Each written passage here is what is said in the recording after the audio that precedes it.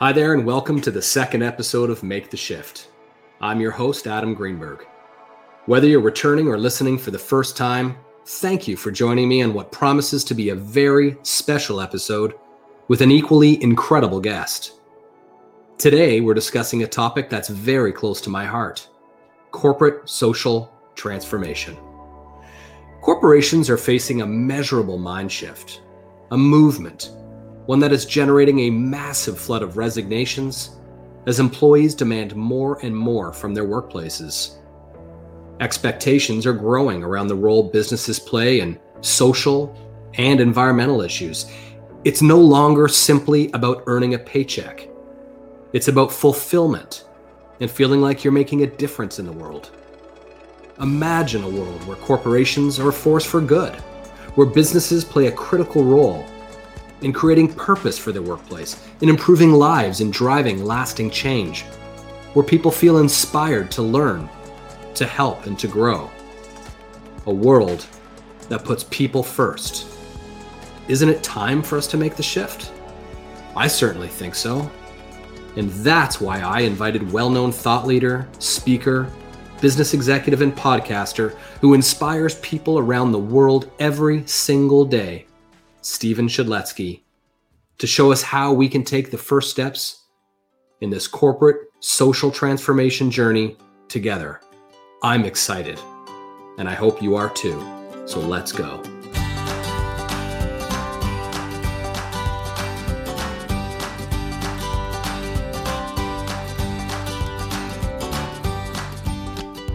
Hi, Stephen. Welcome to Make the Shift. Thank you so much for having me. I'm delighted to be here with you. Well, thank you so much for joining us today. I just want to start by saying how much I admire the work you do. When we spoke about having you as a guest and started discussing this topic of corporate social transformation, I wanted to just keep speaking with you all day. Even as we just started this podcast and we're kind of getting ready, I just wanted to jump right in and chat. And I know you're busy and that a lot of people rely on your leadership and are inspired by you, including me. So thank you again for sharing some of your time with me and with all our listeners today. My pleasure. Let's make some magic happen. For sure. But before we dive in, I'd like to take my listeners behind the scenes just to learn a little bit about you personally and professionally. You're originally from Toronto, Canada, where you still live today with your wife and 2 children. Is that correct? That is correct. That's where I am right now, in the home office. We're all in the home office, aren't we? Many of us, yeah. Yes. Can you tell us a bit about your professional career, the path that led you to your current position? Sure. So, I mean, my career has been a series of experiences of pain and learning moments. A big inspiration of mine has been there have been a few sort of very big inspirations. One of mine was a professor at Western University at Ivy School of Business named Dennis Shackle, who gave me an experience of what fulfillment was. And because I had a chance to experience it when I entered into the corporate world and I went, what's this? I felt alive in some of his classes. I felt as though I was using my strengths to contribute towards something bigger than me. That's what fulfillment is, right? Every single one of us, every single human being, like fact, has strengths. And when we use those strengths to contribute towards something bigger than ourselves and bigger than profit, the result is fulfillment.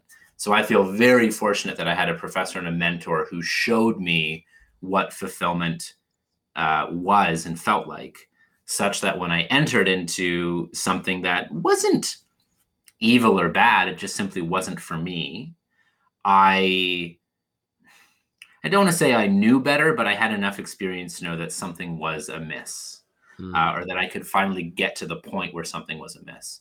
When I entered into my corporate journey, it took me about 4 or 5 months to realize that I wasn't motivated, or I wasn't as motivated as I could be. I joined an organization, first day on the job, 1,000 people were let go post-merger. It was tumultuous. Wow. I saw the impact on people's, not just their work productivity, but their mental and physical health. Mhm. I saw, 37-year veteran of the company waiting for their pink slip to come next. Um, and so I was very thankful that was my first experience out of school, and it wasn't something that I had already devoted many, many years into. Um, and when I became unmotivated, the first person I made wrong was me. What's wrong with me? Why am Mm. I not motivated? Every choice I had made in my life to that point had felt good or right. It felt that there was potential. And this was the first time in my life I made a choice where it didn't feel that there was potential. And my instinct was to make myself wrong first. Um, but fortunately, I don't really know how, but I came around. I think, Adam, I started to more so focus on what are the things that do interest me and what are the things I do have passion for. And then I began to move toward that.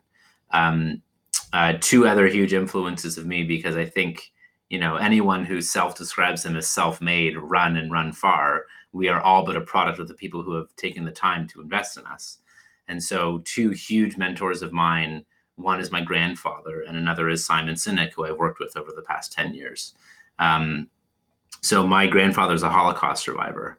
And when I was stuck in a cubicle at 23, 24, unmotivated, I asked myself, what was my grandfather doing at this time in his life when he was 23, 24?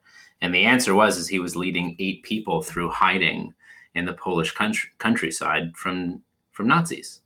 And I went, for all that he did to sacrifice to give my family a good, fair, decent shot at quality life, I cannot wilt and waste away here.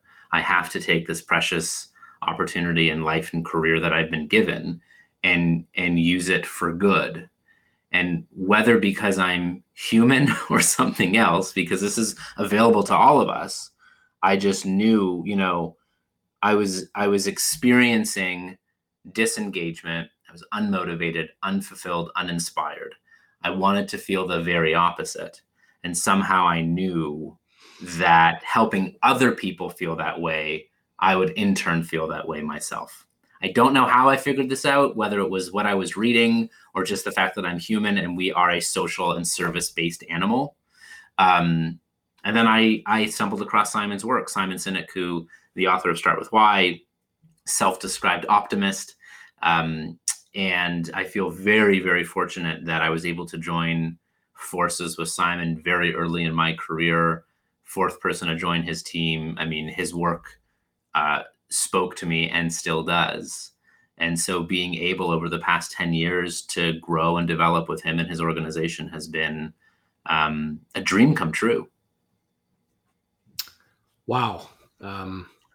First of all, I I agree with everything you're saying about Simon for sure. Thank you for sharing that about your experience, your family, and kind of what inspired your values and your belief system. I think that's incredible. So I really appreciate you sharing that with us. And there's a lot of talk as well about millennials and how they feel. And when I hear you say we're all a product of our environment and our experiences, I think a lot of many millennials grew up seeing their parents getting pink slips after 20 and 30-year careers. And so that sense of loyalty has really shifted. And I think that's changed the way that the next generation looks at work, and rightfully so. So yeah, I completely agree with everything you said there. It's profound. Yeah, but so loyalty is an output and loyalty is a feeling. Loyalty is not a program. And you need to get the right inputs to get that output. So what are the inputs of loyalty? Well, here's a really fun one. So I've recently come across Neil Doshi and Lindsay McGregor's work through their book Prime to Perform, the work of total motivation. And I think it ties in really nicely. I think these inputs will give you the outputs of loyalty. So total motivation is play, purpose, potential. You want those to be high. The ones you want to be low are emotional pressure, financial pressure, and inertia. So play is you enjoy doing the work because it puts you into flow. Mihaly Csikszentmihalyi or Martin Seligman, this notion of you're both challenged and skilled. Play is you do the work for the joy of doing the work. We all have things, whether we're paid for them or not, that we do simply for the fact that it's play. Awesome. Purpose is you feel as though the work has impact beyond simply turning profit. You feel as though the work solves or meets a human need or advances a human cause. Again, I think if we're involved in that, we feel loyalty, right? Loyalty is we're willing to continue to choose doing business with or for someone, even at our own inconvenience, meaning we're paid less or we have to show up early and stay late. There's some sacrifice involved. So play, purpose, potential. Potential is this is leading me to the next thing, which could be meaningful retirement, or could be I want to be a school teacher for the fact that I want to eventually become an administrator. So you want those three to be high, and you want the other three, emotional pressure, shame, guilt, do it because I say so, do it or else, fear. You want those to be low.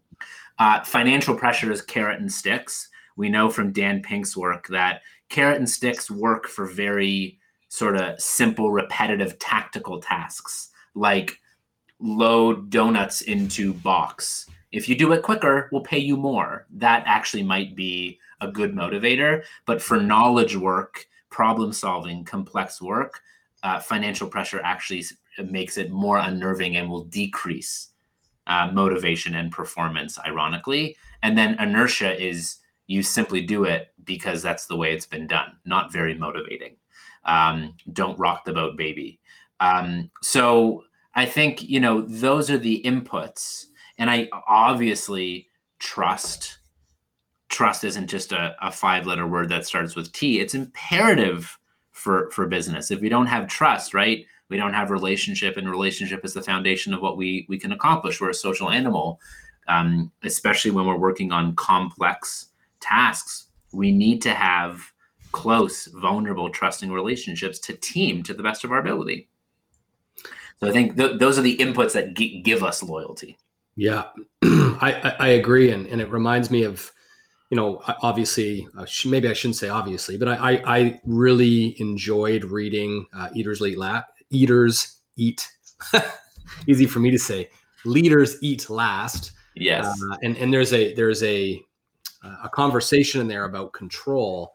I always thought, the most stressful job as I've, increased in my career and accelerated my career is kind of being at the top, being a CEO and responsible for everybody's well-being and caring for them and creating a safe environment is a big responsibility. And when I read through some of the research that shows actually it's the kind of entry-level positions, the ones that people don't feel they have a sense of control that are the most stressful. And that made a lot of sense to me. And I think there's something about what you just referred to in there that also ties into that philosophy. I think it's any position. It's not just entry level, but I think it's any position in which you do not have autonomy or say over your future. Yeah. And so there sort of is this. You're totally right that it seems as though the more senior you get, the more responsibility you now have to meet. Responsible for meeting payroll, but it's if you don't meet payroll, well, you close down the business and you figure something else out. Right. But it's the fact that there are these people who have chosen to invest their livelihood at the whim of you or the organization. And so, you're totally right that it is more unnerving not to have fate over your own destiny. Yeah, for sure. And, there's a lot of stress in the world right now where people feel a lack of control. They're not sure what to do. And that brings us really to our key topic here, which is corporate social transformation. We live in a world that's increasingly polarized. It certainly seems to be, and maybe social media feeds that because we're more aware of polarization. But some might even say the world is angry. I mean, when I look at, I'm on social media, different channels all the time, and I read a lot. And every day I'm bombarded with the effects of climate change, with Black Lives Matter, pride, and the issues facing the LGBTQ community. Here in Canada, Indigenous truth and reconciliation.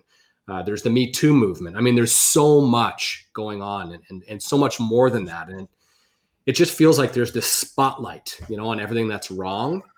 And, sometimes I admit, and I'm sure others feel this way, it can be just, you want to throw up your hands and figure it's just too much. Maybe someone else should fix all this. So when you think about your experience and your career and all the things that have happened, and you think about the world today, the pandemic, like what gets you up, Stephen, and going in the morning, and what keeps you motivated, especially through the pandemic, to do your job of inspiring people every single day? Well, I think first and foremost, we have to be aware that when it comes to social media and technology, we've become the product, or our minds or our eyeballs have. And so, I mean, one, there are some very interesting, dare I say, unethical things happening on those platforms that, there's no such thing, Adam, as the truth. I think there are simply multiple perceptions of it. And part of the danger with social media is the whole, I don't want to say the whole purpose, but the way that game is being played right now is the more you engage with it, the more you're on particular platform, the more advertisement dollars they can get from your eyeballs, which is very dangerous because, oh, by the way, our use of technology and social media is closely tied to our dopamine reward system. And so our minds are telling us, stay on this platform, it's good for you. But it is not. It's actually one of the most antisocial things. And though technology is good for a few things, technology is good for access of information. We have to be careful of whether that information is true or not, based on reputable sources. But access of information, I mean, we'd have to open up an encyclopedia, look under the letter W and hope that there's an entry. Now you have a brain fart for that song, you type in a lyric and boom, you have it, which is amazing. Speed of transaction. We can have transactions across the globe at amazing rates, and forming a connection. I can now connect with people from all over the world, which is amazing. But what technology has been crud at is building, fostering, and maintaining meaningful relationships. It does some good things. Phone and video and all these things are good, but it doesn't replace building a relationship in person, spending time together. Yeah. I mean, there was someone that I was introduced to who lived very far away from me, and we started a seemingly like intimate romantic relationship over Skype. We spoke for many hours. We met in person, didn't work. Just didn't work. And could it have been wrong time, wrong place? Maybe. Could it have been something deeper on values and beliefs? Maybe. But it's just this notion that in-person relationships really do matter. Now, as the office continues to morph and change, and we're more leaning upon hybrid or remote models, it's not that we can't build relationship over these platforms. We absolutely can. And we absolutely can have meaningful and caring and empathetic relationships over these platforms. We miss out on serendipity, which means, you and I bump into each other as we head to the water cooler. We miss that. There are ways in which we can solve for that with technology. There are apps that can connect random people in a company or in a shared interest group. We can create some of that serendipity, but it needs to be created as opposed to organic. Right. But still, I mean, there's still something to be said for coming together and being in person. It intensifies that relationship building. And so, I mean, to your original question of what gets me out of bed and what keeps me going, I mean, we're living outside of our comfort zone as a species. As a species, we are not designed to live in civilizations of thousands or millions or even billions of people. We're just not. So that's one thing, is this notion of abstraction. The other thing is the fact that we don't slow down to look at good traffic or good driving. We slow down to look at accidents. It's part of our human nature that bad stuff sells. I don't really, it's, there is the good news movement. There is something where we watch a good news story where we're moved or releases oxytocin within us, that people are looking out and serving each other. I look out for those stories, but it's also car accidents sell, bad news sells. But what gets me going and what keeps me going always is relationships. The fact that, we've just met recently, but I said to you before we started recording this podcast that we are on the same team. Yeah. We believe in, is it the exact same vision? Maybe not, but it's definitely complementary. And yet we come from different experiences and different parts of the world. We're both in Canada, but we're in different parts of Canada. And so we're both contributing to this shared vision of a more inspired, safe, and fulfilled version of work, a more inspired and safe and fulfilled version of humanity. And we're working together to try to advance that ideal. Amazing. And so that's what gets me out of bed, is both those relationships, near, dear, and close, of dear friends, of family, and then the people that I feel so lucky to meet that are championing this cause of a more inspired, safe, and fulfilled just as much as I am, and that we get to propel each other's efforts. Amazing. It really is. And hearing this and thinking about what led to this opportunity to speak with you. And again, thank you for sharing your thoughts with me and with our listeners. Thinking about social media, thinking about the change in the world, it's really transformational. When from in my own experience, when I first had an opportunity to feel that inspiration and to connect the work that I do with meaning, with purposeful outcomes, and make a difference in the lives of others, it transformed me.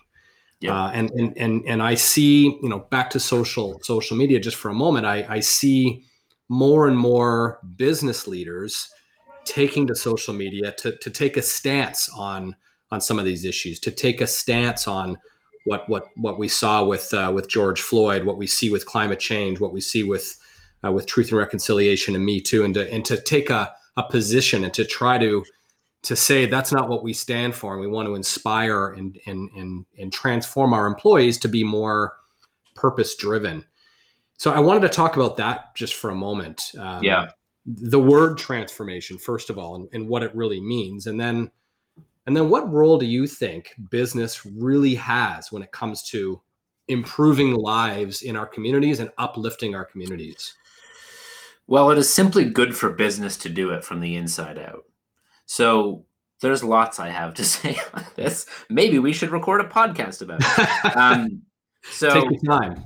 so first and foremost, the way I define transformation, and I got this from a dear friend of mine, Peter Docker, not Drucker, Docker. He describes transformation as nothing has changed, yet everything is different. Transformation is when you see something in new light. When this comes from the book Reinventing Organizations by Frederick Laloux, that an organization's consciousness will never surpass the consciousness of its leaders. And there's always two ways to create change: evolution and revolution. Evolution is top down. So goes the leader, so goes the organization. Revolution is bottom up. Now, what's interesting is the tail can still wag the dog. I mean, we've worked with organizations. I've worked with organizations not at the highest level, but at a mid level. And we've seen that if leaders in the middle can transform, they can actually transform an organization even without any direct intervention. You just create pockets of the organization that become people first and purpose first. And all of a sudden, People want to work there. Discretionary effort goes up. Results in time. Sometimes they'll go down at first because it's different. Mm-hmm. But in time, certainly by 2 years, if not less, the traditional metrics begin to show, and then senior leaders pay attention. But first and foremost, you even described it yourself, Adam, that you saw your responsibility as a leader transform, which meant your consciousness elevated into you have a responsibility. So, wonderful that there are more people. I say wonderful sort of facetiously. Wonderful that there are more leaders speaking about the most pressing issues that we face in society today, whether it's diversity, equity, inclusion, and belonging, climate crisis, or climate cancer, as Simon likes to discuss and call it what it is. Mm-hmm. Also, I think a huge social, societal issue is organizations existing to grow for growth's sake at the expense of their people's well-being. How dare an organization speak about corporate social responsibility if they themselves haven't gone on the process to transform?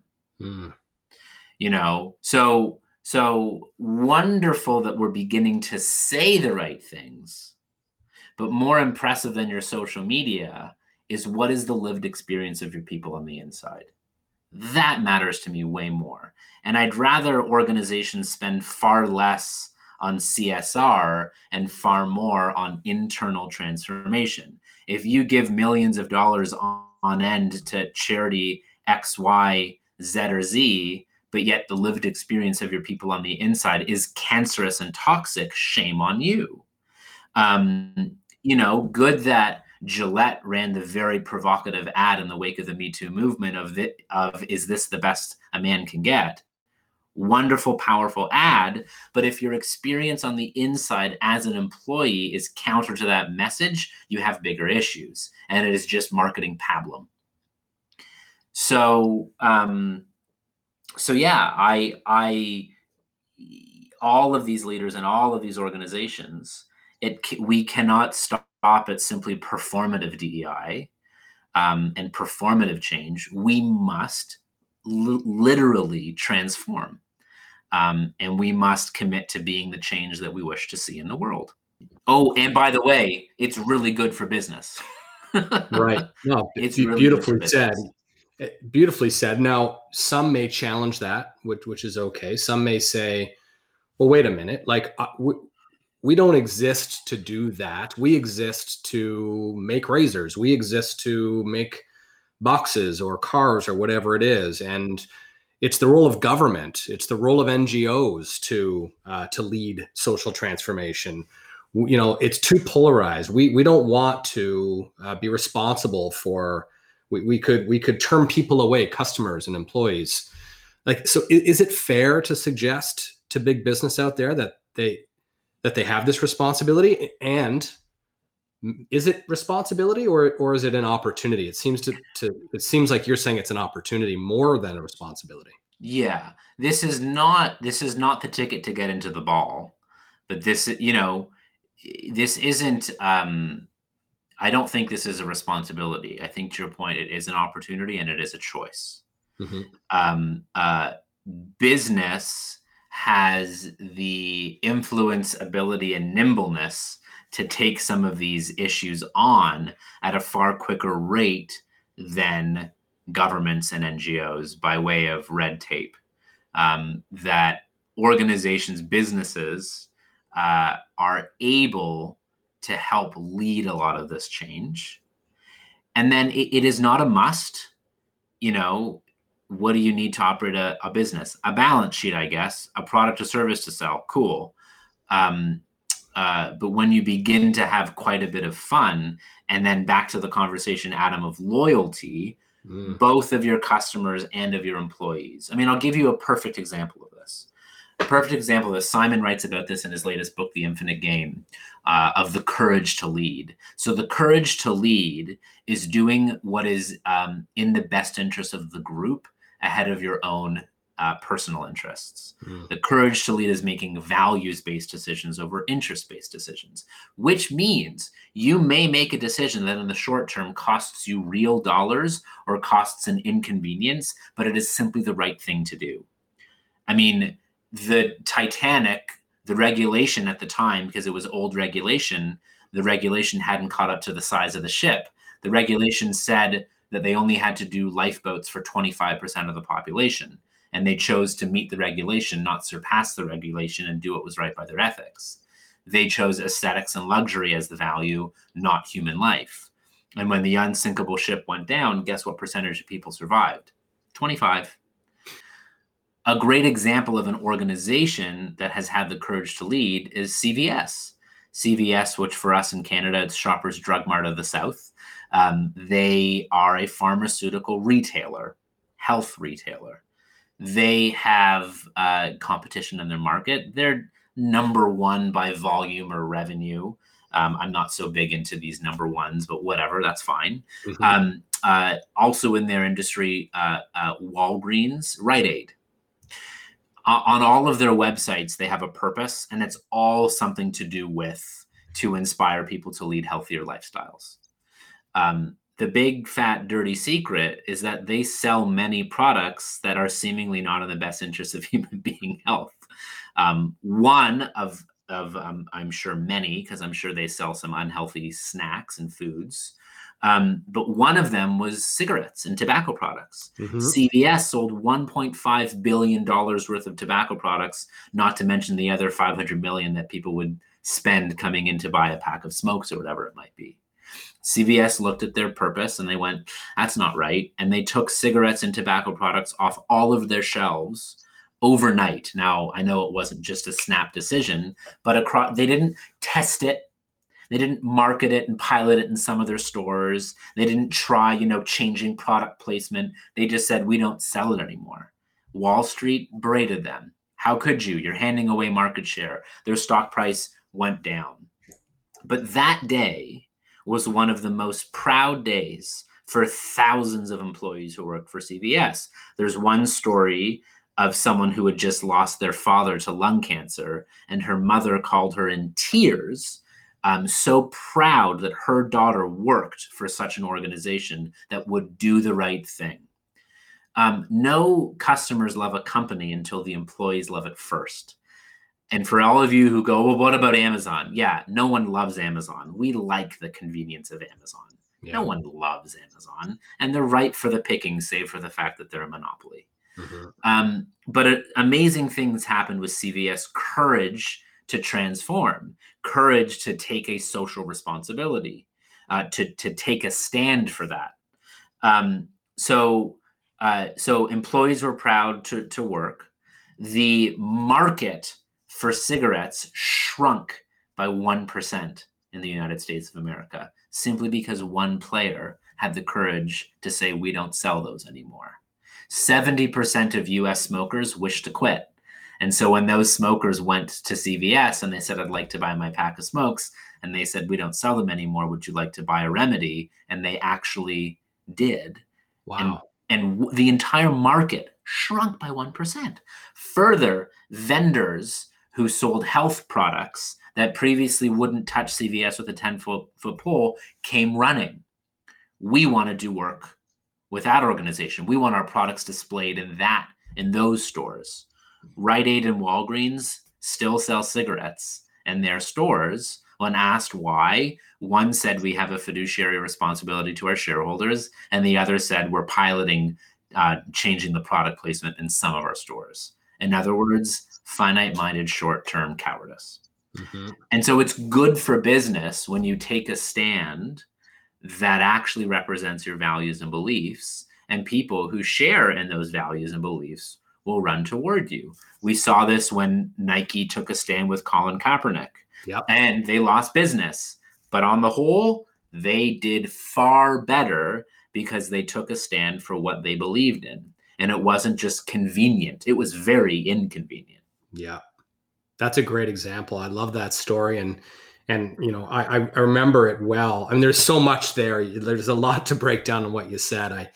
I think about that whole shift in consciousness. I think about Nike. I think about the whole cigarette change in consciousness. You think about, there's so much there, and it's so very true. As organizations are making the shift to being more focused on social outcomes versus purely financial ones, and there are opportunities, like you said, opportunities to create a more loyal employee base, which is going to drive growth. Happier employees equal happier customers. I think that's to me that's obvious. And I think about that. You mentioned the consciousness shift. I mean, one of the things that I'm particularly proud of at Makeshift is when we have a all hands call, we kick it off with some very important KPIs. And these are KPIs that I learned from another leader that I had been fortunate enough to have a mentor in my life, who's a great guy. And he said, your KPIs are how many employees were able to afford education for their children, how many employees were able to purchase their first home, how many employees have great health coverage so that they don't have to worry about their financial stability when they're sick. And so we kick off these things, and our meetings with celebrating these things. And I was reviewing some of these KPIs, and someone was recently married. Someone's daughter went into remission from cancer, and the family is financially stable. Someone bought their first home, and these are things to be truly proud of. And then the financial ones will follow. So I appreciate you saying that. If I can just jump back to technology for a moment, because Sure.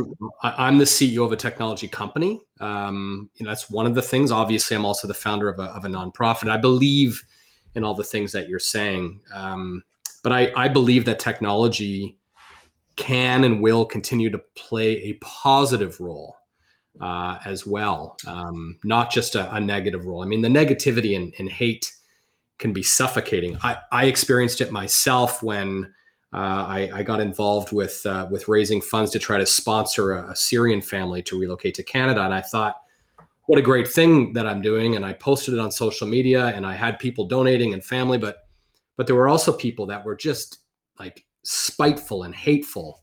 So it goes both ways. Social media seems to be at the center of our problems, but is technology, in your opinion, is technology creating conflict or providing that opportunity to learn, to connect, and to grow? And where do we draw the line between kind of our lives and our work life? And is there really a difference? So, I mean, here's the thing. Technology isn't going away. I mean, you can choose to disassociate yourself from it. But I kind of sort of view technology as kind of oxygen. Meaning, even if you live in a remote part of the world and live amongst bears and trees, maybe there's a way. But as long as you use Wi-Fi or Wi-Fi, as I call it, like it's here, and the rate of change and innovation, it's not going to slow down. I simply think we need. I think technology and social media is the wild wild west right now. And I know we were speaking previously about Section 230 in the United States Communication and Decency Act, which essentially makes all of the social media platforms not liable for anything that their users say or do, which I don't think is right or healthy. It's an unregulated environment. And I think we need some regulations. I think, is it so unreasonable that maybe you should provide government issued ID to have a Twitter account? Are there ways to fake that? Yeah. But, I think we need to have far stronger boundaries and regulations, because there's a lot of harm that is being caused, but I still have no doubt in my mind that technology is part of the future and is the future. And I think, again, so if we go back to the root of this, I think there's a few people who are very responsible for the state of the world we have right now. One of them is Milton Friedman. Milton Friedman theorized in 1978 of the responsibility of business. And one of his practitioners of these ideas was Jack Welch, of CEO of GE. But Milton Friedman theorized in 1978 out of Harvard that the responsibility of business is to maximize profit and shareholder value while staying within the bounds of the law and ethical custom, which is hogwash. I mean, that's BS. Ethical custom. Well, it's become ethical custom that at the end of the year, when your numbers don't look good, you just lay people off. That's become ethical custom. It does not mean it's ethical. And so I don't believe in that responsibility of business. That essentially says that the purpose of business is to grow. No, it's not. The only thing that grows for growth's sake is cancer. There needs to be a higher standard. So I believe, and Simon Sinek believes, and he's put this into wonderful language, that the responsibility of business. Oh, and by the way, Milton Friedman won a Nobel Prize for economics, the first ever awarded. Seth Godin told me that he paid for it. Wow. So rumor has it. I believe the responsibility of business, and in this order, is to advance a purpose, to give people both inside and outside of the organization a sense of belonging, that because I buy from this company or work from this company, I'm advancing something that meets and advances and solves a human need. To protect our people, this has everything to do with the people who work with us, the people who buy from us, and the communities within which we operate, which means that you have a responsibility for the climate crisis as well. Because if you don't, we're really, our lease is going to expire. And we're not owners, we're renters, crappy ones at it, might I add as well. And then finally, I'm a capitalist. I'm just more akin to Adam Smith economics than Milton Friedman economics. The invisible hand, the purpose of competition is to give your consumer a better product. Milton Friedman economics is about producer-based economics, which is why you have these financial institutions who will give you a new credit card with updated terms of service, which never benefit you. It always benefits them. And they wonder why the cost of acquiring and retaining a customer is so high. Again, loyalty is a feeling, not a program. And so great leaders and organizations are great because they put the needs of others ahead of their own. Every organization must exist to serve its end users, of course, not serve shareholders. That doesn't make sense. But when an organization exists to serve an end user, leaders must exist to serve their people. And the more senior you are, the further away you are from the customer, and you're no longer responsible for the results. You're responsible for the people who are responsible for the results. And when your people feel cared for, your people will care for one another. And when your people care for one another, that always makes it to the customer, the end user, who takes care of the shareholder or the financial results. Like, this is not so hard. It's just the right order. And any shortcut might give you short-term results, but not long-term. And if that's the path you pick, I don't have an issue with that. Just don't lie. Don't say we're a family, and yet you're just trying to position yourself to be purchased by private equity and let everyone go. You wouldn't do that to family. So I'm fine with organizations saying we only care about profit. Fine. Give your consumers a chance to make a choice rather than seemingly caring about people and then treating people like garbage. Walmart is a great example of an organization that didn't do this and then now is, where they had many hard years, but they've cleaned up their act and they're working very hard on actually doing what they say. Good for them. So those are a few more thoughts. I hope I'm being coherent here. No, you're being totally coherent. I follow you. So, and I really, appreciate your insights. It's really, really appreciated and inspiring, and it's an important topic right now. I think that the world in front of us is transforming. Every single community in every country is going through this transformation because it's time. And I think that the pandemic really shone a light on it. Yeah. But it was already starting to happen through these various movements. Yeah. The other thing that's interesting, and there's a nice dichotomy into this, is cancel culture, which I think can be very dangerous. Mm-hmm. So there's a difference between intent and impact, and leaders own their impact, whether it's intended or not. Mm-hmm. I may say or do something that's completely ignorant and may offend people, even if it wasn't my intention.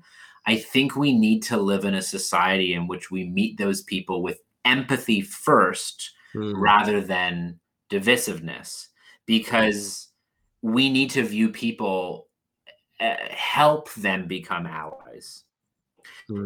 Now, we also live in a world in which the truth does come out, and if we are a peacock, meaning we say all the right things but we're found out. I mean, Cuomo is just an example of this, who's just resigned as the New York governor. Saw that. Well, yep. Great example of the truth will catch up to you. Yeah. However, human beings are infallible. I feel as though we need to punish someone for a choice or a mistake they made at age 17 and they've grown and become a better person at 34. I really hope so. But I do think we need to be careful with this cancel culture as well, because I feel as though there are people who are genuinely trying, and if they make a mistake, I think we should meet that person with empathy, as opposed to the very people who are trying to solve the issue are part of the issue themselves in knocking them down. So it's delicate. It's very delicate. I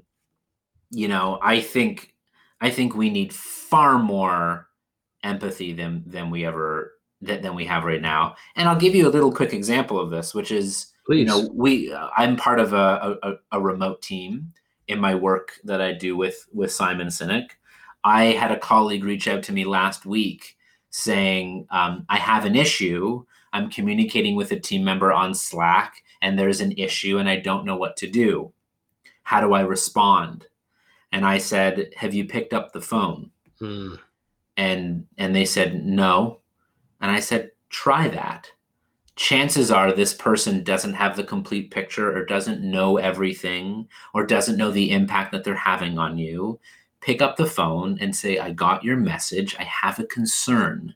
I don't think it's your intention. Can we talk about it? Yeah. And I almost guarantee that the response from the recipient will be, thank you. I had no idea, and it will lead to improvement. This is candor with care. Kim Scott has done great work on this with her work in her book, Radical Candor, which is, I just put this out on LinkedIn earlier, Adam, that, no relationship is perfect. Zero. The true test and strength of a relationship is the degree to which you feel comfortable having a hard conversation. If you don't feel like you can, that is not a psychologically safe relationship, probably not going to work out so well. Yeah. But if you feel as though you can have those tough conversations that lead to improvement, which could be, hey, Adam, you said something and it actually offended people and I don't think you knew it. And your response is, oh my God, tell me, like, not my intention, and I got to go clean it up. Right. And if we cancel people, we deprive them of the opportunity to be human, fallible, and work on picking up the pieces and improving. Are there circumstances where people should be ousted from society? Maybe. Like, I'm open to that, but I think we have to be very weary of canceling people. Mm-hmm. Yeah, and it seems like having tough conversations that you just described, confrontation, if you will, is like a dying art. It's like something people are unable to do these days with the rise of instant chat messaging and this lack of picking up the phone. I mean, I have my smartphone like you do. It very rarely rings. Most of my communications are done through texts and so on and so forth. So I think you make a great point there. It's almost like driving. It's easy to honk and give someone the finger, but you would never do that walking across the street past them. There's a brilliant of all places, I think it was Jimmy Kimmel. I think it was Jimmy Kimmel. It was either Kimmel or Fallon, but one Yeah. of the late night shows. Yeah. When Robinson Cano, who is an all-star second baseman with the New York Yankees, he signed as a free agent, I believe. I could be getting some of the facts wrong, but he left New York. He was a born and bred, New York Yankee, and he went to the Seattle Mariners. And so what they did on his homecoming, when he was coming back from Seattle and playing in New York, they put a life-size model of Robinson Cano on the street and interviewed people walking by, saying, if Robinson Cano were in front of you right here, what would you say to him? And you had Yankee fans cussing and saying some of the most awful things. And then they'd turn around and speak to the interviewer. And outside of this life-size box, the real human being, Robinson Cano, came out. People turned around, and 10 times out of 10, they were effusive. Yeah. And they, oh my God, Robbie, I'm so sorry. I have so much respect. Like every single time. Yeah. And so again, we are abstract. We haven't evolved. We are a species that came from living in tribes of 100 to 150. Robin Dunbar has done research to show that we can maintain about 150 stable social relationships. Some of us 250, others of us 100. But this is why, I mean, if you're a CEO of an organization or a mayor of a city, you can't say, I care about all 10,000 of my employees or 10,000 of my citizens, let alone 3 million. It's biologically impossible. But all we can do is extend and show care to the people who we touch, see, and know every single day, and say, I do it not for free. I do it so that you will pass it on to others. But service orientation, acts of service and generosity are contagious. They're positively contagious. Yeah. It releases oxytocin within us that boosts our immune system, makes us all the more likely to do acts of service for another. That's why we watch a Pampers commercial, pause it as we're recording our favorite program, and watch it. Because if you're a parent and you don't cry during a Pampers commercial, something's wrong with you. I thought it was just me. No, I get teary-eyed as well. And so when we hide behind text, Twitter, Slack, email, it is far, I think the standard on the internet should be know that there is a human being behind the other end. And the number of times I've had many people comment on things on social media for me that are awful. And I'll either just disengage if it's hateful, I'll have it deleted, or I'll let it be there to let other people come to my aid, or I'll respond and remind them that I'm a human being who's actually impacted by what they wrote, and treat them with empathy, love, and respect, because why not? But technology is good for transaction. It is not good for relationship. Here's that report you wanted. Here's the meeting link, Anytime it goes to emotion or idea, pick up the phone, have a conversation. Well said. What did you think of that idea? Anytime it becomes emotional, it's not going to get better with any text response that you make. Well said. Stephen, at the beginning of this episode, we promised our listeners that we'd help them take the first steps on this corporate social transformation journey. To engage and mobilize their employees and their customer communities, and to engage people, to empower them to solve some of the big issues that are facing our world, our planet. Do you have any final advice you'd like to share or thoughts to leave with our listeners as we kind of wrap up towards the end of the hour here? Absolutely. Make it personal. For people who go, oh, it's just business, it's not personal. I'm sorry. Business is probably one of the most personal things ever. Mm-hmm. And for those who go, oh yeah, but our customers or vendors don't speak to anyone human. It's all done via app or chatbot. Good luck for you with that. That can work at scale only to a certain point. Yeah. So you have a huge blow up. And then who saves the day? People, always. I'm sure you can appreciate that to really mess things up requires a computer. Like, it's only good for so much until you gotta adapt and make a fix. And so for anyone who wants to be part of a corporate social transformation, you have to make it personal. You have to find something that you deeply care about. And this is for people at the highest levels of an organization or a baggage handler at your local airline. You must find something that you can connect with, play, purpose, or potential, again, referencing Doshi and McGregor's work with Prime to perform. You have to find something that motivates you. And if you make it personal, you can choose to transform. You can find ways to transform yourself. This has to be a choice. Brilliant. Well said. Thank you once again, Stephen, so much for your time and for your insights today. It's been a real pleasure. I hope we can do it again soon. And I hope we have a chance to sit across from each other and have another conversation another time in person. I would really enjoy that. Thank you again very much.